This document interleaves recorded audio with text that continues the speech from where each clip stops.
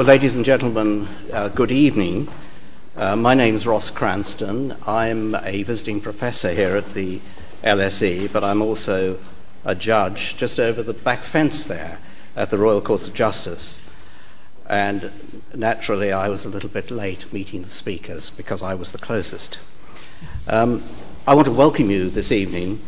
This is the sixth of this series of annual joint Harvard Law School LSE public lectures on Islamic finance. And their purpose, I'll just wait for these people.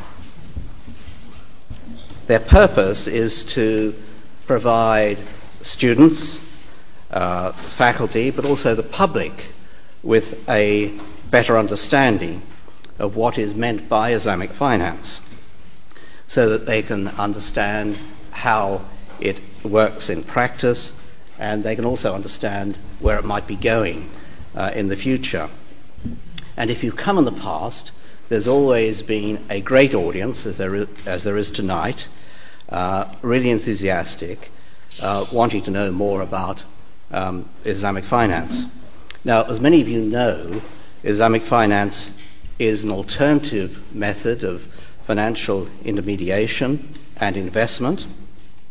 And although its practice is based on religious edicts and precepts of Islam, much of today's actual practice can be linked back to practical developments initiated by the industry in the 1970s. And we'll hear some of that tonight from our speakers. So, in comparison with conventional finance, it's a relatively new and young and still growing sector. What is interesting in particular to me is the underlying hopes and aspirations, because much of the underlying features resonate with the great concern that there is at present internationally with the global economic fabric.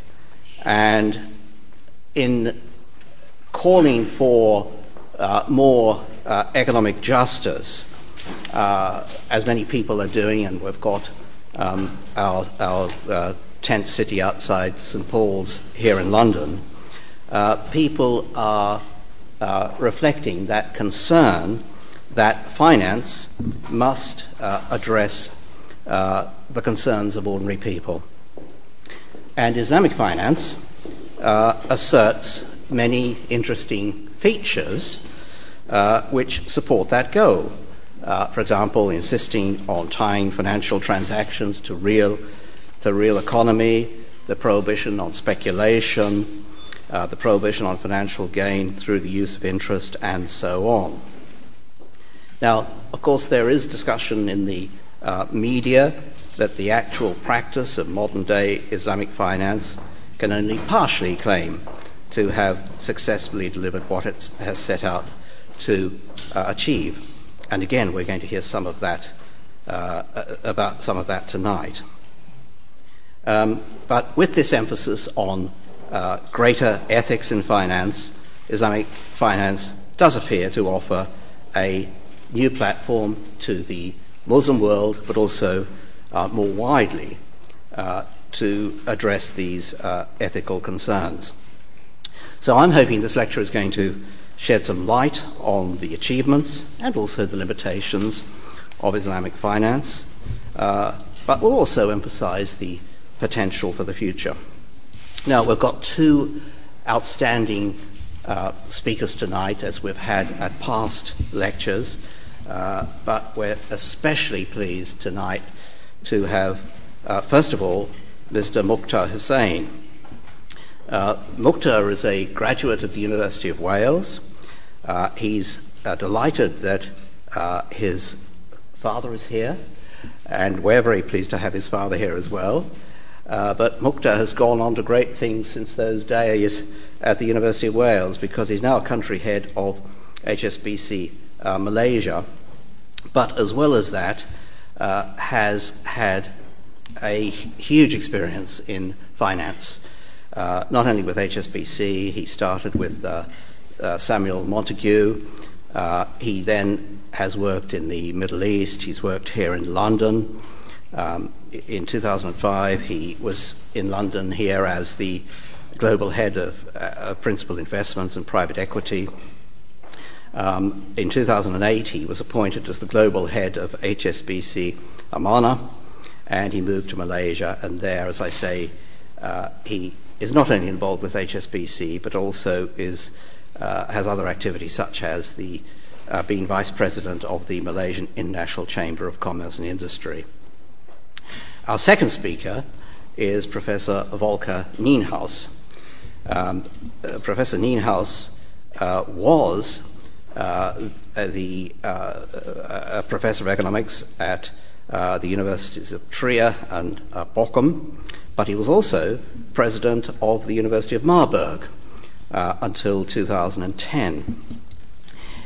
He has a link with this country because he is a visiting professor at the Henley Business School at the University of Reading. But as well as that, he is also active globally. He's an adjunct professor at the International Centre for Education in Islamic Finance in Kuala Lumpur. So, and as well, I see he's visiting professor at the Qatar Faculty of Islamic Studies. So, two excellent speakers, experienced both in the academic study and also the practice of Islamic finance, and I'm sure you're going to learn a great deal from their presentations. So I'm going to ask Mr. Mukhtar Hussain to start, and then we'll move on to Professor Nienhaus, and then I'm going to invite questions and comments from the audience.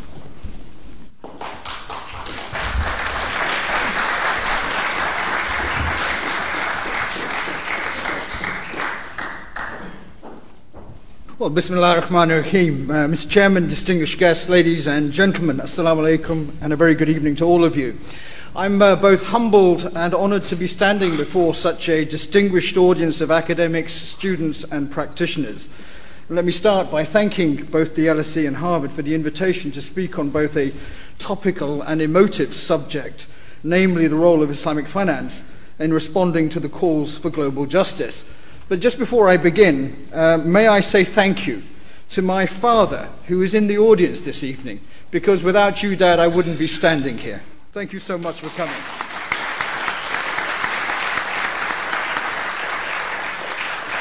In the 20 minutes or so, or less, that I have been asked to address you, I'll try and navigate, ladies and gentlemen, through a number of both macro themes that relate to the banking sector, as well as some of the specifics around where Islamic finance is today and the journey that it will need to travel to assume greater relevancy in the world of financial services going forward.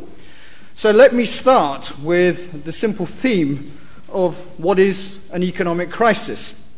Well, economic crises, as all of us will know, are not new phenomena. They've been frequent occurrences. Unfortunately, it is the case that history hasn't taught us many lessons, because crises continue to occur with an alarming regularity. Often, the anatomy of a crisis starts with confidence, followed by overconfidence, exuberance, and then foolhardiness leading to irrational behavior, a crash followed by a witch hunt, and then hopefully a sense of reflection and hopefully reform and renewed growth. Human emotions travel up and down with these cycles in considerable ways and means.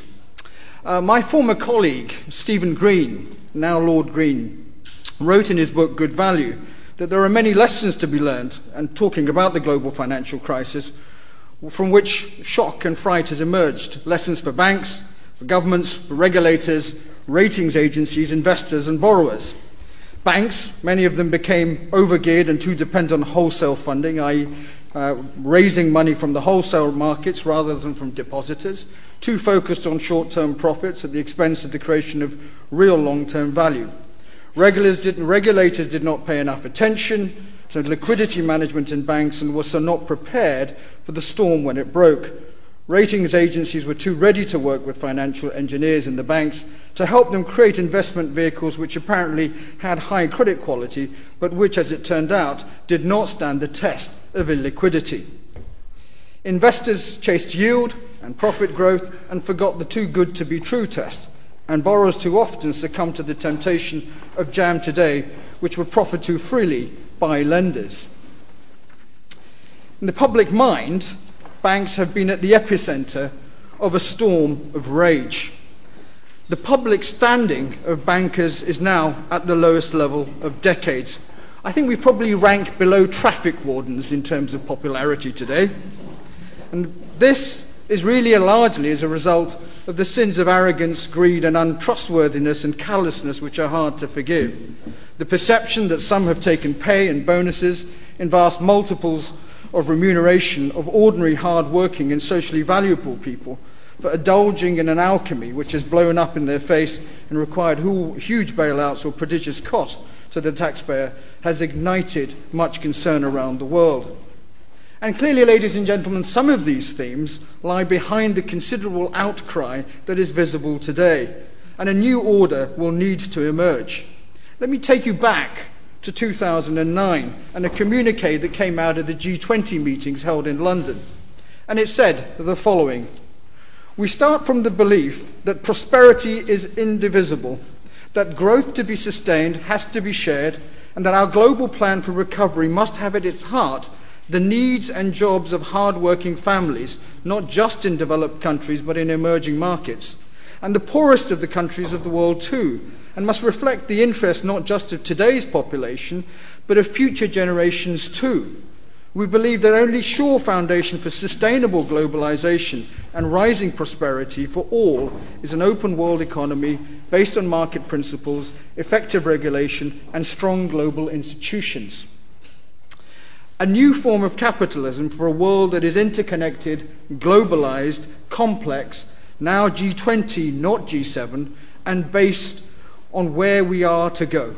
And many people, and I quote the Chinese Premier Wen Jiabao, who've argued that the new capitalism should be nourished by a vision which owes much to Adam Smith's theory of moral sentiments, in which over-speculation is subdued by controls, and in which values other than profit, such as natural trust and confidence, are recognized for their true worth and for their crucial role in socio-economic well-being. So is it surprising that in the public mind, free markets are under suspicion? The capitalist system at heart is about trust. The word credit derives from the Latin word credere, meaning to believe. So a credit crisis is, by the very meaning of the word, a crisis of confidence. If we're to restore trust and confidence in the markets, we must address what is at heart a moral question. Trust and confidence can't be restored overnight, and they cannot be restored by a process of fiat. They have to begin with the recognition of a moral dimension. The truth is that the value of our business is dependent on the values with which we do our business. Capitalism needs to integrate moral values with shareholder value. At HSBC, we've tried to embed values across the whole DNA of our organization. Charles Addis, one of our early chairmen, famously remarked that the ultimate basis for all economic conception is ethical. We've tried to live up to that principle every day. That means we take a conservative approach to investments, we take deposits before we lend, we look for the long term and work to maximize value in a sustainable way. In my 30 years at HSBC, both in the conventional bank and at HSBC Amana, these have been and remain the overriding guiding principles. Neither we nor the industry get this right always. However, one of the reasons HSBC survived through this crisis is the recognition that conservative and pragmatic practices consistently applied across continents and business cycles mean that we are prepared for a storm wherever and whenever it arises. We have never taken any taxpayer money throughout our history and hope the need to do so will never arise. The current chairman of HSBC, Douglas Flint, observed that is why the recent crisis has caused a proper introspection to the role that banks play in society. And we should all welcome this. Banking is, as we all know, not simply about money. It's about helping individuals and organizations within society to meet personal and corporate objectives by facilitating access to financial capital and protecting value for those who make capital available, namely depositors. Payment mechanisms, the provision of long-term credit, trade finance, hedging, risk management products, and the list goes on, are but a few activities through which banking groups contribute to today's financial system and thereby support the activities that drive underlying global growth. Society cannot function without an effective financial system that delivers values to those it serves at an intermediation cost that is proportionate to the value created. Somehow many participants, not just banks, lost sight of this basic principle in the run-up to the financial crisis, and the consequences have been inevitable. There is no doubt that the scale of regulatory reform underway will allow the opportunity to re-architecture the global financial space. The new industry will have to demonstrate that it allows social values to the underpinning of confidence and foundations of global growth. And that is indeed its greatest contribution. Let me move on to the theme of economic justice. And firstly to say that the importance of justice as a human value is common across a number of religions, including Islam, as is the recognition that human failings can severely endanger a society's well-being, particularly through excessive debt. John Adams, the second president of the United States, said, "There are two ways to conquer and enslave a nation. One is by the sword, and the other is by debt."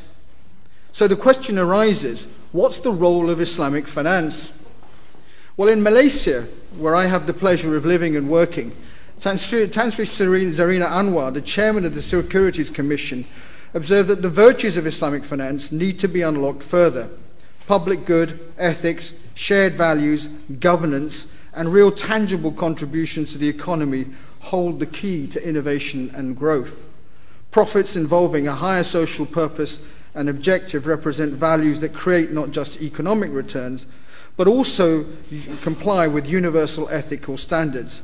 Putting all of these in place will strengthen the universality and acceptability of Islamic finance, enabling it to offer a distinctive value proposition. There are 4 conditions to be satisfied for a transaction, ladies and gentlemen, to be compliant from Sharia. Firstly, the asset being sold or leased must be real, not imaginary or notional. This eliminates a large number of derivative transactions which merely involve gambling by third parties who claim compensation for losses suffered by the principal party. Second, the seller or lessor must own and possess the good being sold or leased. And this means that the seller bears part of the risk and reward of the lease. Thirdly, the transaction must be a genuine trade transaction with the full intention of giving and taking delivery. And fourthly, debt cannot be sold, and thus risk associated with it be borne by the financier, him or herself. The Islamic financial system can also minimize the severity and frequency of financial crises by injecting greater discipline into the financial system, linking credit expansion to the growth of the real economy, ensuring that creditors undertake careful and thorough underwriting of risk. So in theory, that sounds good. Where are we in reality? Well, ladies and gentlemen, in reality, the Islamic financial services industry, which, as the chairman has said, is roughly about 50 years old, today accounts for about $1 trillion worth of assets. That's about 1% of the total financial landscape of the overall financial services industry. Some may argue that allows plenty of space to grow, but it is an uphill climb, and there's no question that the real challenge that this industry faces is how does it grow from 1% to 5 to 10%, because this growth will come in stages and it will come over time. Why am I confident that that might happen? Well, let me share with you a few basic ground rules and reasons. Firstly, it's entirely conceivable that in the footprint of the Muslim world, in the OIC countries, there are 1.6 billion people where penetration levels of finance remain low. In mature markets such as Malaysia, the percentage of total assets that are Sharia compliant has already exceeded 20%, and this may well double over the next decade. Maturity has also been attained in markets such as Saudi Arabia, Kuwait and the UAE, unsurprisingly. But new opportunities lie in large population countries such as Egypt, Turkey and Indonesia, where industry penetration levels are relatively low, between 2 to 4%. Secondly, as the industry achieves greater scale and maturity, the institutional framework that lies at its foundations will have to improve. This includes legal foundations as well as innovation on new products and structures, which will have to appeal to both conventional and Islamic investors. And as we know, the global sukuk industry, which HSBC had the pleasure of leading through the issuance by the government of Malaysia of the first sukuk in 2002, today is an industry that has grown to about 140 billion US dollars. Thirdly, attractive demographics, transaction economics and growth markets will attract capital.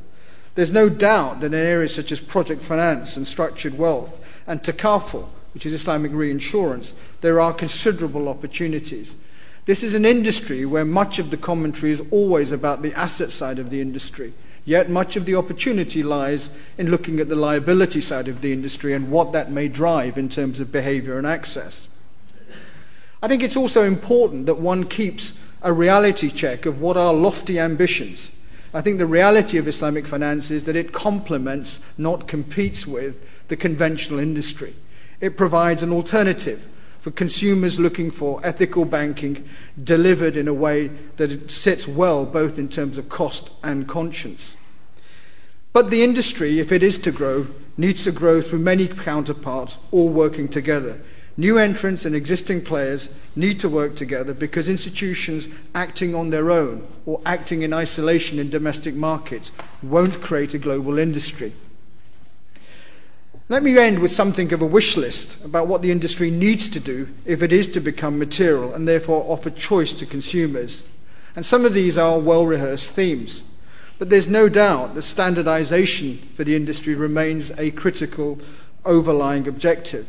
The necessity to have standardization of documentation, legal practice is necessary so that rules, regulations and rulings are not in any ambiguity or doubt over enforcement. Institution building. We have seen in this industry a number of global institutions, IOFI and the IFSB, come to fruition. IILM in Malaysia also is another important industry initiative to provide short-term liquidity to an industry that is desperately in need of it. But beyond these things, I think it's critically important that the industry continues to educate and engage. It's critical that a systematic approach is taken towards education, and research lies at the very heart of this. But sometimes, ladies and gentlemen, it can be very important to demystify a religion. And a good example of this is the Hajj exhibition, which is currently going on at the British Museum, which has attracted huge interest. I'm reliably told over 20,000 visitors in the first month since its opening. What does that tell you? A thirst for knowledge, a thirst for curiosity. This is something that we need to do. Globalization and innovation. For Islamic finance to have an appeal, to have a global offering, not just local offerings, it's very important that more effort is spent in terms of innovating the next generation of products. Risk management and governance. It's clear that the Islamic financial community also has a lot of work to do in terms of improving its governance models and improving its risk management processes and procedures, particularly at a time when there is so much regulatory change in the overall industry. So let me conclude by saying that the Islamic financial industry has both promise and appeal. For it to achieve its goal of increasing relevancy through enhancing scale, bold leadership, ladies and gentlemen, is what's required. We need the leaders of this industry to move together. J.K. Galbraith once famously remarked, "All great leaders have had one characteristic in common. It is the willingness to confront unequivocally the major anxiety of the people of their time. This, and not much else, is the essence of leadership." Islamic finance has a role to play in the new architecture of the financial services industry that is both emerging and evolving. We should not forget that one of its great virtues, or the virtues of a crisis, is that great reforms happen following a crisis. And if you look at the Asia example, back in 1997, 1998, Asia made a virtue out of that crisis by undergoing very significant financial reforms, which meant that it's tolerated the current financial crisis remarkably well. My fervent hope, ladies and gentlemen, is that some of you in this distinguished audience will play a role in building a larger and more sustainable industry that meets the promise of its potential and offers customers choice. Thank you very much.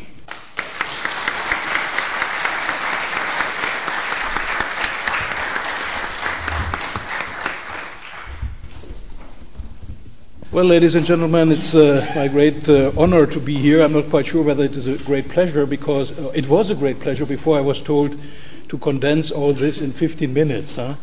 So global calls for economic justice, the potential of Islamic finance in 15 minutes is quite a tough job. So probably I can only rush through some of my slides, but I think they will be available afterwards for those who would like to take a second look at the slides. They can be provided. Actually, if, as an academician, I'm looking at this subject, I would say there are long discussions, century-old discussions about principles of justice. What is justice? We have religious teachings, we have political philosophy, we have economic theory, and many people have come up with answers what is justice, and it boils down more or less to two basic principles, namely that we should have something like a participatory justice, where everybody has an opportunity to contribute to earn a living on his own. And sometimes there are ideas of distributive justice, that the outcomes of such a process, even if the process as such is a fair process, is not really acceptable. So these are the, let's say, major points that you can find in a huge literature since, I think, 2,000 years. But the topic now is that in addition to this, we have global calls, which are very urgent calls, which are calls for action, for concrete actions. And behind these calls, we have religious movements, we have human and civil rights movements, we have green parties, etc. But the two most important ones right now, I think, are on the one hand, Occupy movements dealing with finance and justice in finance. And on the other hand, we have political uprisings. We have the Arab Spring, and this also is a problem. It was a problem of justice, lack of justice in these countries. So these policies also come up with claims. They would like to see something changing. They are for example, employment and income opportunities for everybody. They are for minimum wages, or at least for minimum living standards for everybody. They claim, or they ask, for fairness and dignity. You remember that dignity was a major call at the beginning of the Arab Spring in Tunisia. But of course, financial system reforms, not so much in the Arab Spring, although I think it is highly important to reform the financial systems in the Arab Spring countries, because they are focused very much on the discredited political and economic elites of these countries. So we need a much broader financial system in these countries. But that, of course, is the main claim, or the main call of the Occupy movement's financial system reforms. Then we have some ideas about poverty alleviation. In particular, religious movements are calling for this: social security, health, housing, education. That is what people would like to see in a different way, as it was and as it is provided by our recent capitalistic system. On the other hand, there are some points against which these movements argue. For example, the growing inequality. So in the United States, 20% of the richest people own 87% of the wealth of the country, for example. This is seen as a very unjust distribution of wealth, similar to the distribution of income. Unemployment, a very pressing problem, youth unemployment in particular. Many countries of the world, very strong in the Arab Spring countries.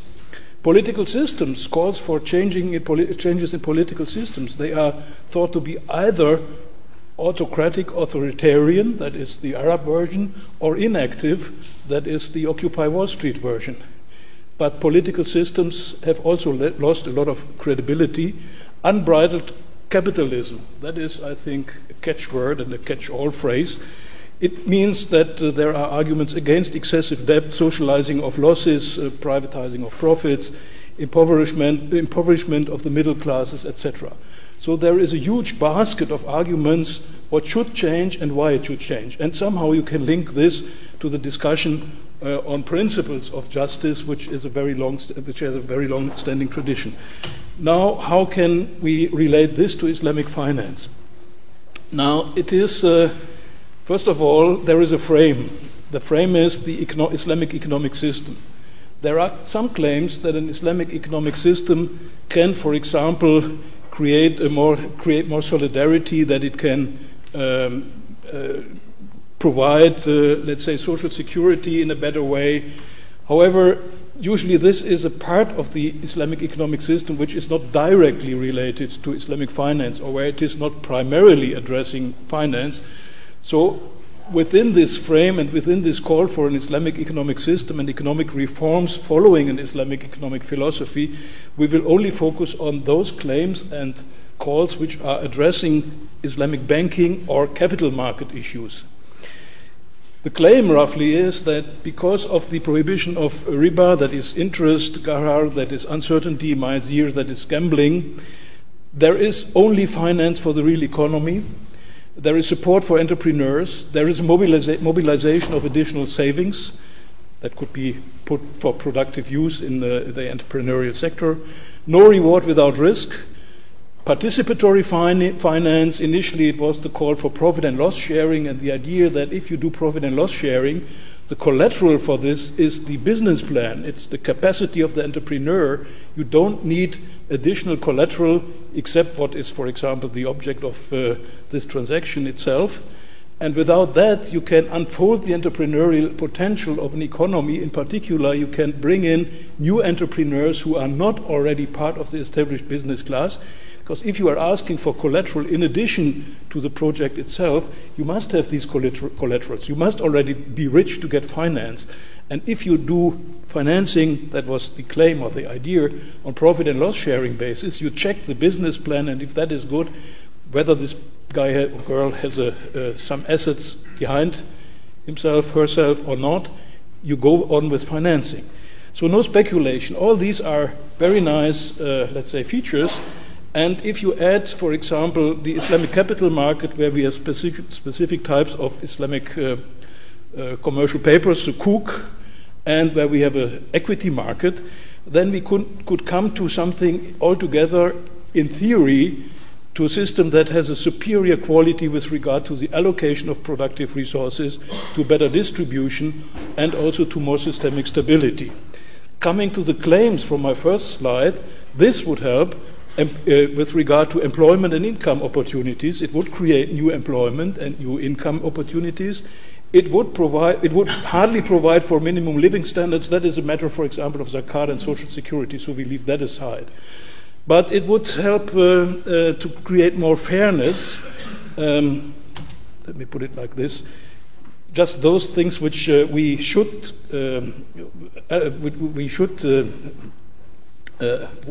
with which we should address Islamic finance.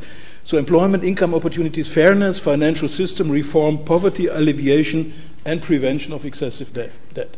If that could be achieved by Islamic finance, it would be a great achievement. And I think Islamic finance has the potential to achieve this. It can make a difference. But, now some buts. First of all, support for entrepreneurs, mobilization of savings, no risk without reward, participatory finance, no speculation. Is it the reality? I have a very big question mark. It is doubtful. We have predominantly in Islamic finance short-term trade finance. Longer-term finance, if it is there, is mainly for real estate.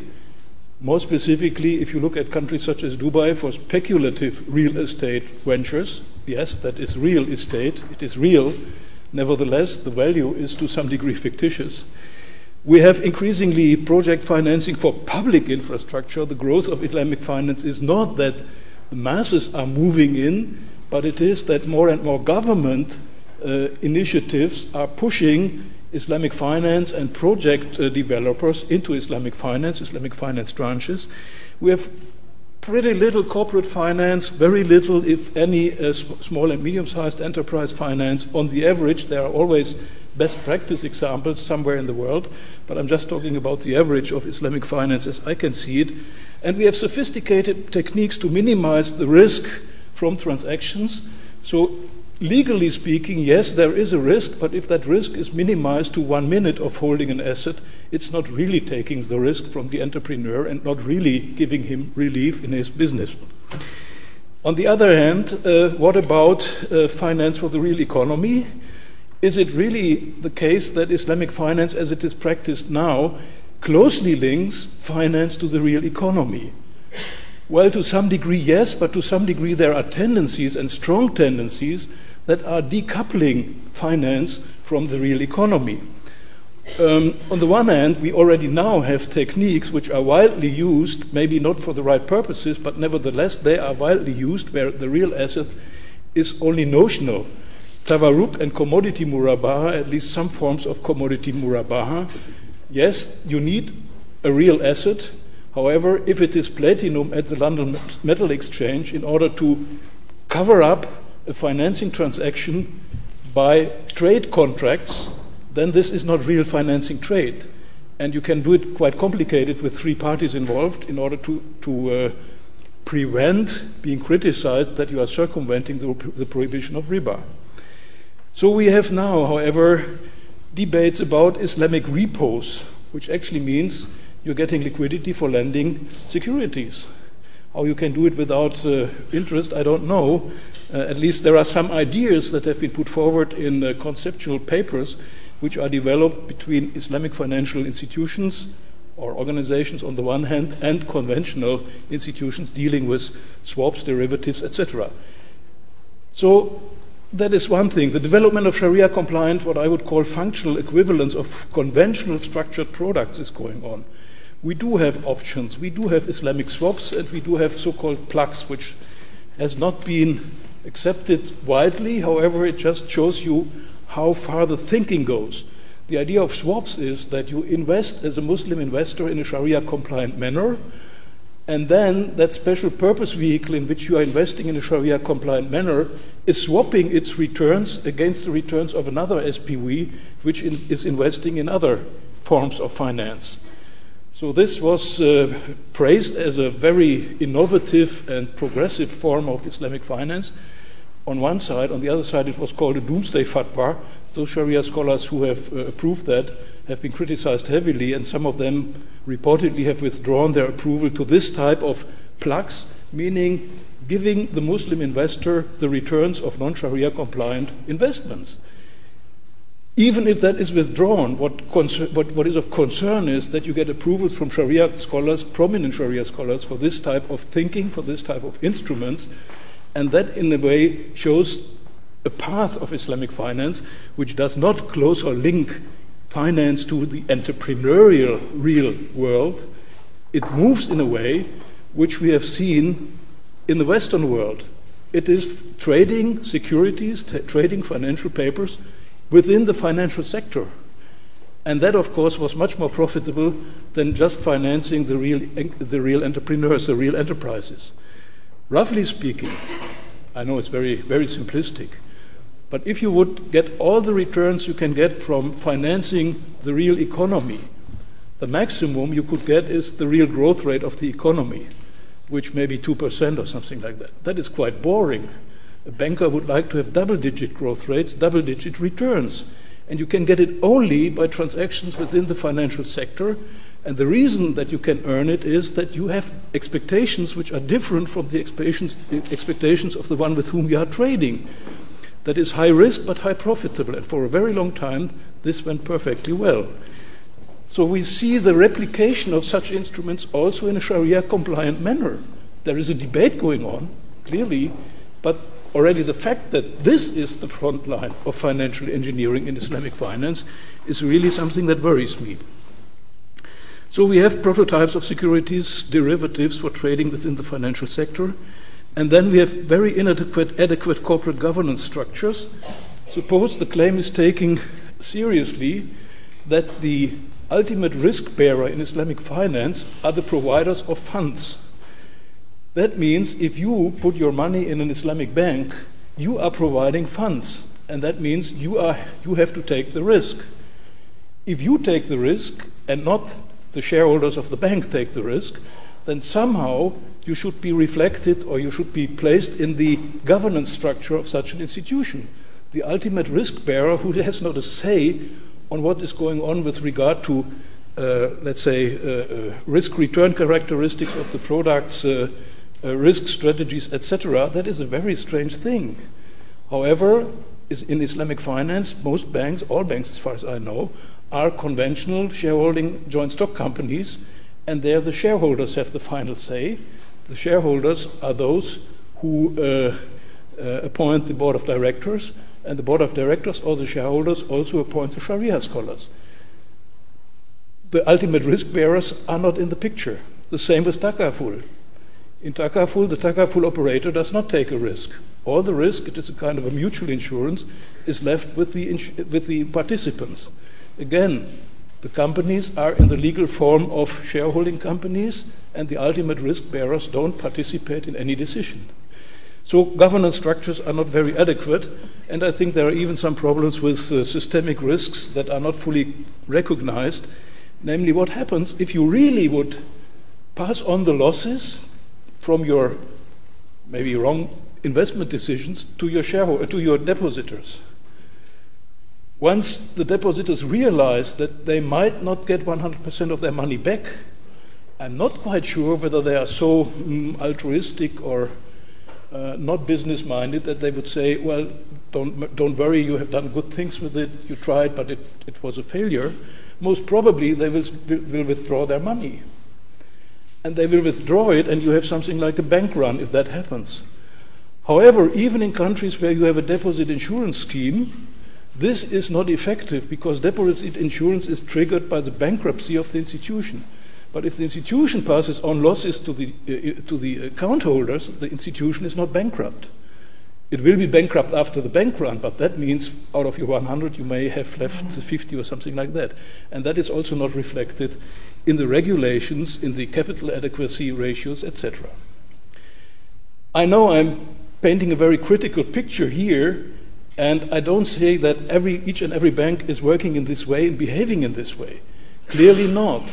But there are tendencies in the industry which driving the industry further away from an industry that can meet the claims of global justice, that can meet the claims of, let's say, reform of the financial system, fundamental reform of the financial system. It's becoming more and more conventional. Now, what is driving the system?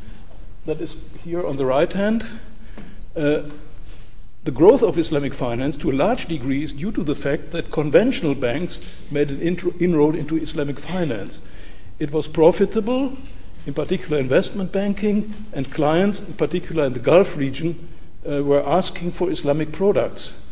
So Western banks either offered Islamic products or set up Islamic subsidiaries or bought banks and converted them into Islamic banks, Sharia-compliant banks. But of course, their main purpose is not promoting the cause of Islam or global justice. It's the bottom line. I mean, if Deutsche Bank is offering Sharia-compliant services, I'm pretty much convinced that it is because of the profitability of these services, not because Deutsche Bank would like to see a better globally just Sharia-compliant world. And unfortunately, what could be, let's say, a break to this development is not functioning very well. It should have been the Sharia scholars. But the Sharia scholars have approved all these things. All my critical arguments are not products which have been forcefully rejected and refused by Sharia scholars. No, they have the approval of top scholars. Not everything was approved by each and every scholar, so there is still a debate amongst them. Nevertheless, all the advanced banks have their prototypes, and they all have actually more or less the same top Sharia scholars, which is another big issue. And so seemingly for this tendency, there is no countervailing power. There is no balancing power. And that, of course, is a problem. Nevertheless, there are potentials. There are potentials if the critique is raised publicly and taken seriously. If you take the benchmark, which is Islamic, and that is not just a catchword that the banks invented for marketing purposes. If you take that seriously, then I think you must come up with something more distinct from conventional finance, and you must take the claims more seriously. And that means in product development, you have to go for more participatory finance. In regulation, you have to reconsider the systemic qualities of Islamic finance. It has a huge potential of also, let's say, the collapse of the real estate market in Dubai. Islamic finance was not only participating in that real estate market, it may even be that the insistence on each and every transaction must be based on a real asset has even contributed to this asset bubble. So here there are some systemic instabilities that should be addressed. Market discipline, well, I mean, about best practice examples, now I'm talking about generally, let's say, critical trends, but of course, next time I could talk about the best practice examples. They do exist, and we should propagate these best practice examples, and we need more public awareness. That means, in particular, academic studies and programs and academic research should be encouraged. However, last word of warning, if you start doing cross-country analyses with econometric data, econometric methods, don't forget that the figures you are using are sometimes very faulty. Bank scope data often are misclassifying banks. They have huge gaps, and don't forget the regulatory environment and the different accounting principles, so that if there are different accounting principles in different countries, the same item in the balance sheet may have different content for different countries. So some of the proofs of the superiority of Islamic finance by such cross-country analyses are very weak. And in addition, claiming that Islamic finance has proved to be superior compared to conventional finance, yes, if you look at the global player, that's right. But if you look at 1,000 and something banks in Germany with a strong deposit base, with a local mandate, it has not fared better. We have bailouts, we have near bankruptcies in Islamic finance, as we have it in that part of the world. So compare comparable things. And finally, because this 1 trillion was mentioned, it is an impressive figure. I mean, you should not compare it to the overall financial volume, financial assets. Compare it to something that is more comparable. And to me, something that is more comparable would be the volume of socially responsible investment and ethical banking. And that has globally a volume of 3 trillion, 3 times the whole global Islamic finance.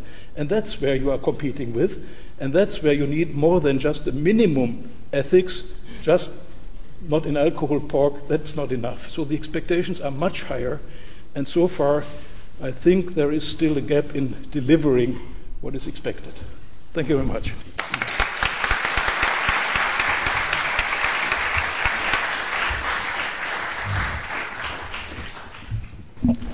Well, look, I'm sure we could probably spend the rest of the evening with Mukhtar and Professor Nienhaus just debating between themselves.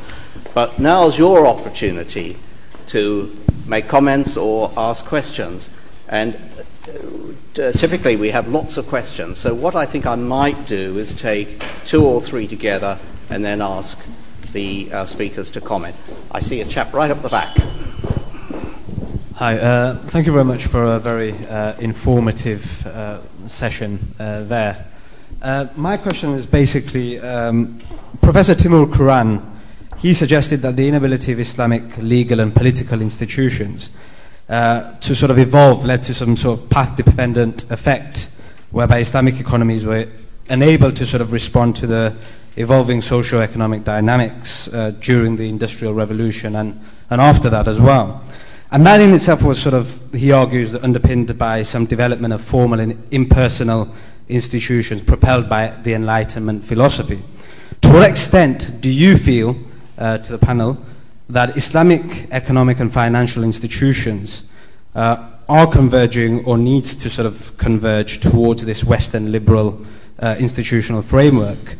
And sort of, is this why sort of the Islamic finance currently replicates conventional finance in terms of risk transfer, inefficient capital allocation, and so, or do you feel that the sort of Islamic finance industry needs to couch itself within the architecture of a new economic and institutional paradigm that emerges from Islamic economic theory, and is that even a possibility, given the sort of dominance of capitalist thanks very much.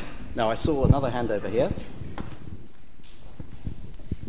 And then I'll take the lady up the back. Thank you very much. There's been the global Islamic finance industry, just to mention the students, was actually a meeting in London at one of the posh hotels and discussing all these issues. But anyway, my point is that I agree with a lot that was said, but if we want a debate, we've got to be even more critical, especially at a time when there is deleveraging going on. For those who don't know what that means, meltdown. Now, what I felt was missing by the two speakers was, you've got to make these things very clear, black and white. Islamic finance has been divorced from its holistic approach, namely a moral, political economy. I didn't hear that at all, although there were good presentations. You know, you cannot look at the eye or the head of a body in isolation. So I'd like comments on that. And I'm not talking cloud cuckoo land. This city, there was another seminar in the Gulf, given what's happening in Bahrain, for those who know what's happening in Bahrain, a center for Islamic finance. Qatar is planning to be a hub. And do you know what they have announced, Qatar? I'm not saying they're the perfect regime, but they are banning what is called Western financial institutions with Islamic windows. Now that raises very interesting suggestions. Finally, final point, everyone talks about Islam being anti, financial usury, compound interest. I would humbly submit a deeper critique of Western financial usury capitalism is a cartel. 97% of the money supply in this city and globally is by private banks. So the issue is really about eliminating financial oligarchy and having public control of the right to create finance. And that is the Islamic vision of money. Thank you. Right, thanks very much. Just the third question up the back. Thank you. My questions are short. Do Islamic banks separate the retail and investment functions? And do they have a different fractional reserve ratio? And if so, what is it? Thank you very much. Mukhtar, do you want to start? Okay. Thank you very much for a diverse range of questions. Let me kick off perhaps by making one observation, and it needs to be made up front. I don't think anybody is suggesting today that the Islamic financial system is perfection personified. It's very much work in progress, and it starts from a pragmatic where are we today and where do we need to evolve to.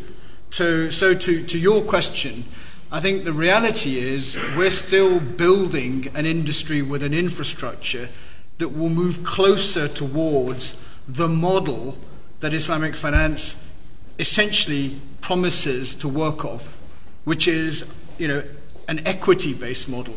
What we are working on is a debt-based model, essentially where the parameters of the legal structure are already confined and configured, and we're trying to grow something alongside of it. So that is going to take time. Is it going to happen quickly? No. Okay? So it's a journey. I think to the second questioner, let me just simply say that ultimately the availability of capital is governed by shareholders, whether it's a public institution or a private institution. If you look at the statistics, you'll find that actually public institutions are the majority providers of capital in most financial marketplaces. And I mean listed institutions with broad shareholders. So yes, there's always space for private institutions to come along and provide and complement that capital. And that would be welcome if it were to occur. And it is beginning to, slightly. And that will happen again over time. To your question around is there separation of retail products, yes, there is, to the extent that they are managed separately. And they are, in fact, from a legal and a regulatory point of view, there is a segregation that is there. The fractional reserve point would probably take at least 4 hours to question, so I'll take that up separately with you. Mr. Nienhaus. But I think the reserve ratios are the same for Islamic and conventional banks, at least. Yeah, to the first question, you referred to Timur Kuran, and I think there is a nice reply, not actually to the latest book because it was written 2 years before, but the main arguments have been covered by Umar Chapra in a book that was published in 2008, which is, I forgot the title, but it is not an economics book. It has a much broader title. I think it is dealing with the Muslim civilization and what went wrong. And he is covering many of these arguments. I think now I take the first and the second question a little bit together. You said that Islamic finance was divorced from the moral economy, where it should be, or where, well, they were never married. My comment is this. No. They have two very different origins. The one, the Islamic finance, or let's say the Islamic economics movement, to me it started in the 1940s in Pakistan, when it was about the creation of an Islamic state or a Muslim homeland in then British India. And it continued. And the idea was to have something different from what was known at that time. So it should be an economic system neither communist nor capitalist, and therefore the idea of equity-based finance came up. And that was a political program. Islamic finance in practice, as we can see today, emerged somewhere completely different. It emerged in the Gulf in the 1970s, in the mid-70s, after oil capital became available and after the first genuine Arab banks were established. Until then, till the mid-70s, virtually all banks in that region were Western banks, British and French banks in particular. And then the first Arab banks were established, however, conventional ones. And a few Gulf merchants, for example, came up with the idea that the the financial services they were used to from conventional banks should be provided in a way which is in line with their religious beliefs. And their religious beliefs came down to Sharia compliance. What we see today is more or less Sharia compliant. And they never thought of changing the whole system. And what happened later on was a kind of a wild marriage, namely representatives of the actual practice of Islamic finance, which is, as you rightly said, largely debt-based, took arguments to defend and propagate their models from the political movements and from the academic writings where profit and loss sharing, participatory finance, and all the beautiful consequences, if we would have an equity-based system, were elaborated. But that was never the reality of Islamic finance. So on the one hand, there is one pillar changing the whole system. On the other hand, getting Sharia-compliant equivalents to what they already had and what they needed. For example, the financing of trade, which is not very productive, it does not create much jobs. Production creates jobs. Was never a main focus of the Islamic economists. They looked at the entrepreneurial activities and they emphasized the productivity of assets. So you can see a lot of differences between the outlook of the practitioners of Islamic finance and the, let's say, those who provided a different Islamic economic system. And now back to the first question, I think, yes, there is a conversion, is possible, because we now have a broad movement that we need something which is not only a debt-based finance. And although I'm criticizing Sharia scholars for proving all fancy debt-based instruments, that means they are very pragmatic. They see the need for that instrument. If the banker puts this proposal on the table and explains it, they find a Sharia-compliant solution for whatever product you need. I'm over-exaggerating only a little bit. But why not come forward with products which are more participatory? They are not ideally profit and loss sharing, and they are not using the old contracts like Musharaka, Mudaraba, etc., but they are using something which was already there, like sharecropping contracts with a limited downside risks. You can come up with proposals of very new risk-return, risk-reward profiles, and I'm pretty sure once you make a convincing point for this, you can also get the Sharia clearance for it.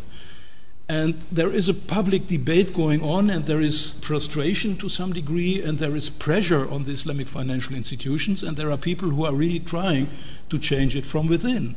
So we can support these people, and I think it may not end in a marriage, and it will probably not in this generation, but we can prepare, let's say, the marriage in 2 generations from now. Finally, a word on money creation. I don't want to go into this too deeply, but I don't think that for the time being the fractional reserve system as such is the major problem. It was criticized very long for inflationary effects. Inflation is not the major issue.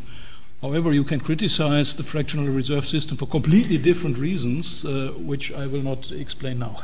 Okay. Now I'm going to become very judge-like, and I'm going to limit the questions, and I'm also going to limit the answers. Okay. We've got someone here, and then I'm going to take the lady right up the back. So two people here, and short. Okay. Hello, my name is Halim Abubakri. My first question is for Professor Volker. Why did you trace the origin of Islamic finance to 1940s? Why? Because the practice of Islamic finance was recorded by the companions of the Prophet Muhammad, and in fact, this is some of the documentation. These are some of the most authentic sources, maybe outside potentially the Quran. Because great, yeah, that's the first one. Good. Then secondly, we only have one question per person. Please, this is also very important. Well, very quick. Okay. I recently spoke with one of my bank managers. I requested for Islamic, finance alternative for retail banking, and he told me that there's nothing like that. That what they have is more or less like conventional banking clothed with Islamic finance. So what do you think about it? Is this really true? Is this obviously what it's been offered as so-called Islamic finance or okay, good. Now the lady here. Hi. My question about regulations. Conventional banking's regulations developed through self-regulated. However, Islamic finance regulated through the scope of Sharia's law. What do you think the view is going to develop for Islamic banking or finance? Is it going to be self-regulated, or is it going to be developed within a certain scope which comply with Sharia law? Good, that's a good question. And then up the back, yeah. Okay, I would like to thank the speakers for this intriguing presentation. Okay, so my question is a little bit specific about Egypt or the Arab countries that has been in the process of evolution, I would say. So given the fact that Egypt is at a turning point, I have two specific questions.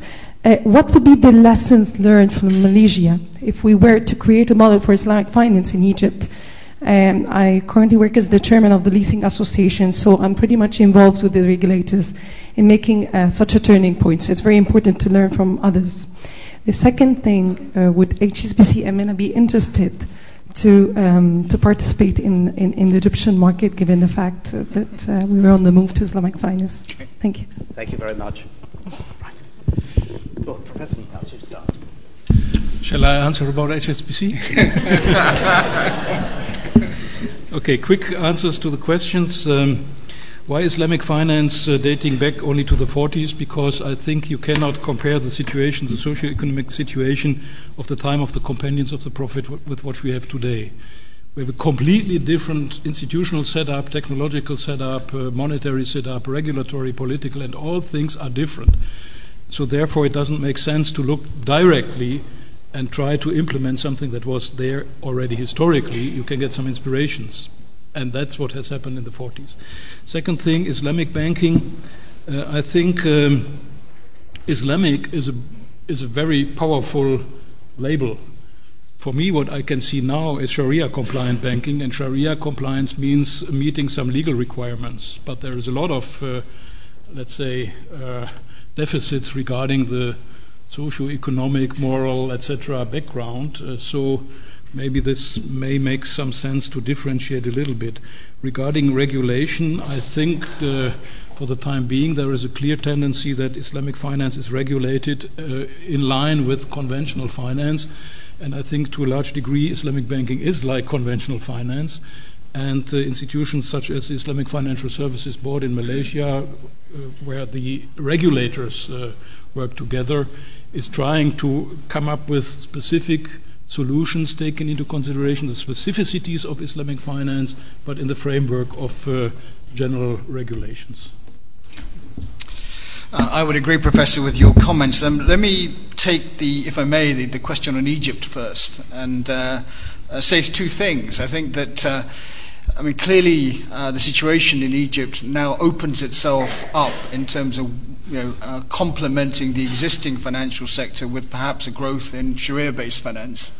And I think clearly the intention of the government is to develop that opportunity. You will have seen the recent press speculation about raising money in an Islamic form from residents or offshore resident Egyptians that are working in the Gulf and want to send money back home to Egypt. Maybe that can be raised in an Islamically compliant way, and that's a very good start to that particular process. As far as HSBC itself is concerned, we're very proud to be in Egypt. We continue to grow our business there, and I'm sure we'll continue to look at opportunities to do more business in Egypt as time goes on.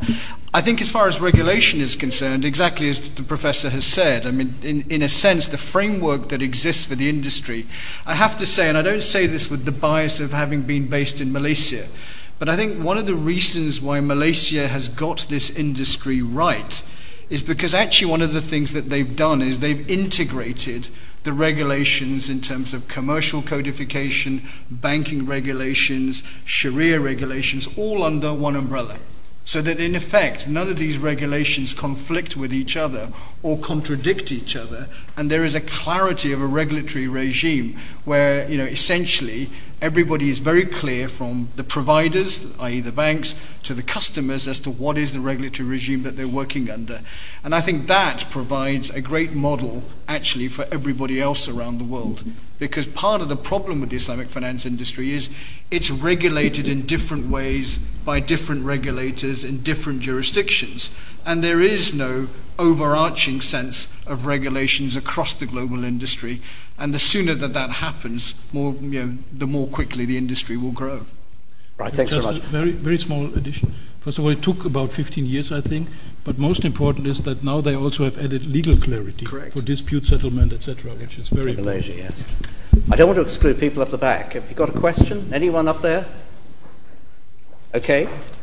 Right, down here, and then I'll take someone over here, and then someone down here. So 3 quick questions. Yes, my question is I want to raise a debate. Don't you think that the propaganda behind Islamic finance is a way for a Western economy to get bailout without upsetting the taxpayers? Because you said before that HSBC never had a bailout from the government. Maybe they had a bailout from Islamic finance, from Asia or from, I don't know. That's question. Okay. Yep. And then I pointed to someone. Can't remember who it was. Anyhow, there's certainly someone over here. Oh, sorry, was it you? Yeah. I have a quick question. A lot was said about the pressure from the conventional system on the Islamic finance to come up with new products, new developments, and how that impacts on the actual faithfulness of the spirit and the letter of the products. But my question is, do you see interest the other way around? Do you see, for instance, regulators from US or from England or from other big financial centers coming to the Sharia scholars and saying, we explore all the possibilities for how we fix our own system, and that is one of the possibilities. Is there that interest to also learn from that experience or not? Good. And then down here. And look, I'm going to take 2 more questions in this frame. My question is addressed to the speakers, to myself, and to everyone here.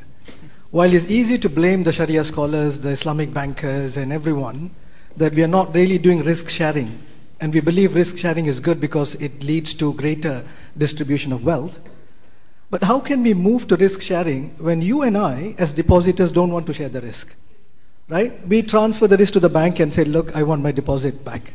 I want deposit insurance from the government. I want the government's lender of last resort. So when we as individuals do not want to share the risk, how can you expect the banks to go and share the risk with the corporates? Now the corporates are saying that, look, since you bank did not take the risk in the first place, you're not sharing the risk with the customers, you transfer the risk to us and you get a fixed return, which is interest. So the point is, are we ready? Now if we all believe in the virtue of risk sharing, then it should start with us. Okay, so I don't know how many people are ready for that. I'm not going to let everyone answer that question. Two more. Let's have someone there. Yeah. Oh, okay. Yeah, my question is really, can we have an Islamic financial system in a vacuum of non-Islamic society? Like, doesn't it have to be everything aligned with Islamic principles? Good. And there were two more there. We were immediately behind. Hello.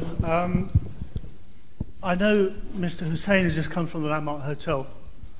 We've had an interesting conversation by Professor Volker from an intellectual point of view about Islamic finance.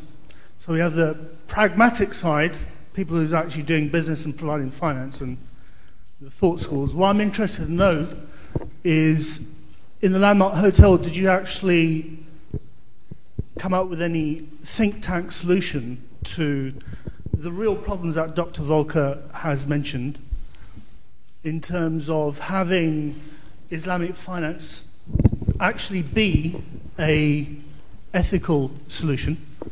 You know, we are living in a world that is very different, so the way we do business is very different to the way business was done during the time of the Prophet. So we need different solutions. So one of the things that actually wasn't mentioned is, if you can. Sure. Actually, that's it, because didn't really add anything. And then the chap next to you.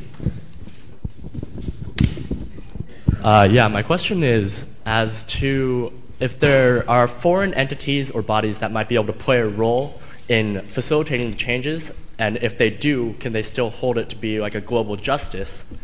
And or are these changes and reforms that need to be made to be undertaken by the Islamic societies themselves? Great. Okay. Mukhtar, why don't you start? Okay, a rich menu of questions. Let me start with the first one. Are we the beneficiaries of a bailout? Very simply, no. One, because our Islamic finance business is essentially 12 years old. It started in 1998. The institution itself started in 1865. So we haven't had a bailout ever, and we've never used funds from any party to sustain our existence. So the answer to that one is no. In terms of regulators, I think maybe, if I may, Chairman, you'll allow me to digress, because I think there's an important point to be made here. The entire regulatory architecture of the financial services industry globally is going through a huge change. A change driven by capital requirements as far as Basel III is concerned, a change driven by responses by regulators to what's happened and therefore reform processes. So there's a, quote unquote, there's a model change going on. What does that mean? That means that there are going to be increasing levels of capital applied to making goods and services available in the financial services industry. So the cost of finance is going up because the cost of capital is going up, because the regulators are demanding more capital in the system to stop a situation of systemic failure from happening into the future. So you've got a scenario where there's much more regulation, much more capital. The second piece of this, and it's important for people to remember, is actually equity as a percentage of what equity finances in the world. Never mind theory, but the practice is actually equity doesn't finance very much in a volume basis around the world. So if you look at equity as measured in private equity funds, venture capital funds, microfinance funds, actually it's very, very small. And the challenge is to grow it, and I agree with Professor Nienhaus that we have to grow it, there's no question. But it's going to take a long time for it to attain a scalability where it comes to being able to compete or offer a material enough choice. And in the financial services world, it's scale that gives you the ability to price competitively. If something isn't scalable enough, you won't be able to price it competitively. And therein lies the dilemma and the challenge. Equity, by the way, in the world of financial services is now being given a much higher capital weighting than debt. So actually what's happening is a division of debt and equity. Once upon a time, banks, for example, could do both debt and equity financing. The cost of equity today is rising very significantly, and it's driven by the regulators.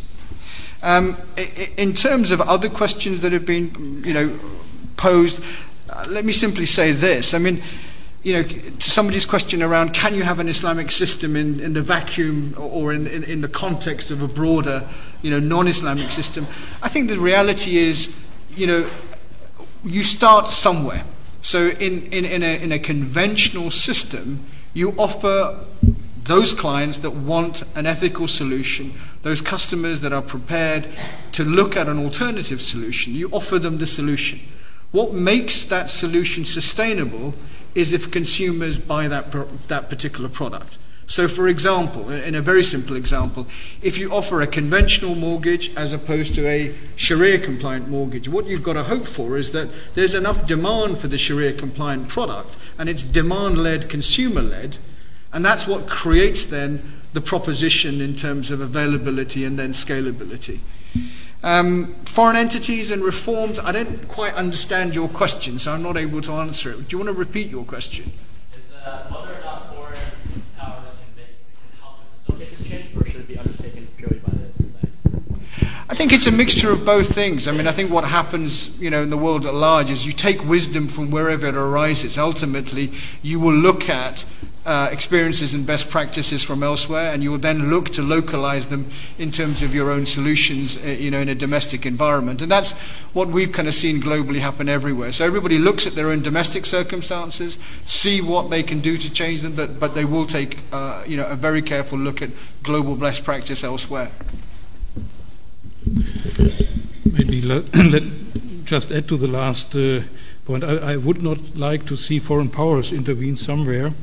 And you also can take the worst practice examples. You can learn from the mistakes. You don't have to repeat all the mistakes that others have already made. The second question, the first you have covered. The second question was about interest of regulators approaching Sharia scholars. I'm aware at least of one case, and I think there are a few others, where, for example, the Central Bank of Luxembourg wanted to clarify or clear that the fund structure that is available in Luxembourg, which has some advantages over other legislations, is acceptable from a Sharia point of view. So they want to position Luxembourg as the hub for Islamic Sharia-compliant funds in Europe. Similar things are happening, I think, in Ireland. And in Germany, we have the funny situation that the regulator is doing advertisement for Islamic banking, but nobody comes. So maybe you could open a branch in Berlin or Frankfurt. But these are few exceptions. They are rare exceptions, I would say. Concerning risk sharing, I mean, that is a very, of course, ongoing debate. Of course, I'm not prepared to share the financial risks if I'm not benefiting from the returns. So the average saver of, let's say, one of the banks getting a return of 25% on equity was the meager average rate on savings accounts. So giving this, and if I would know what risk is taken with my money and having not an effective deposit insurance, I would be worried very much about it. However, knowing where the money goes to, knowing that maybe you screen for socially responsible investments, etc., what is done in ethical banking, I might be willing not to lose my money, but I think you have to manage not financial risks in the financial sector, but you have to manage risks in the real economy, entrepreneurial risks. And that, I think, is much easier to be done. The volatility of financial markets is by far larger than the volatility, let's say, in the real economy. So these risks are manageable, and I would be willing, if I know that it is according to my preferences, to forego, let's say, 10, 20, 30, 40% of whatever I could get as a maximum return, not knowing where the money is going. So it is a matter of education, but I think there are processes and there is a growing awareness that using the finance for certain purposes does matter and may make a difference. Islamic finance in a vacuum, I think you have answered that one. And think tank solutions, there are many think tanks coming up with proposals, but what I have not seen is really a kind of a theory of transformation. How can you start not in a vacuum, the world is as it is, and how can you not through a revolutionary act but through evolution achieve something which is more in line with the ideals of Islamic finance? I think there still needs to be more research, there are more theories of evolutionary transformation, and here again we can look at transformation processes all over the world to find inspirations. I'm going to draw it to a close. These LSE students who are looking after the microphones in the room have to get back to the library, I know. But apart from that, we have to be out of the room by 8 o'clock. I want to thank our two speakers. As you can see, every year this is always a great success, these public lectures, huge amount of interest, not enough time, but come back next year. I want to thank Mukhtar and Professor Nienhaus very much.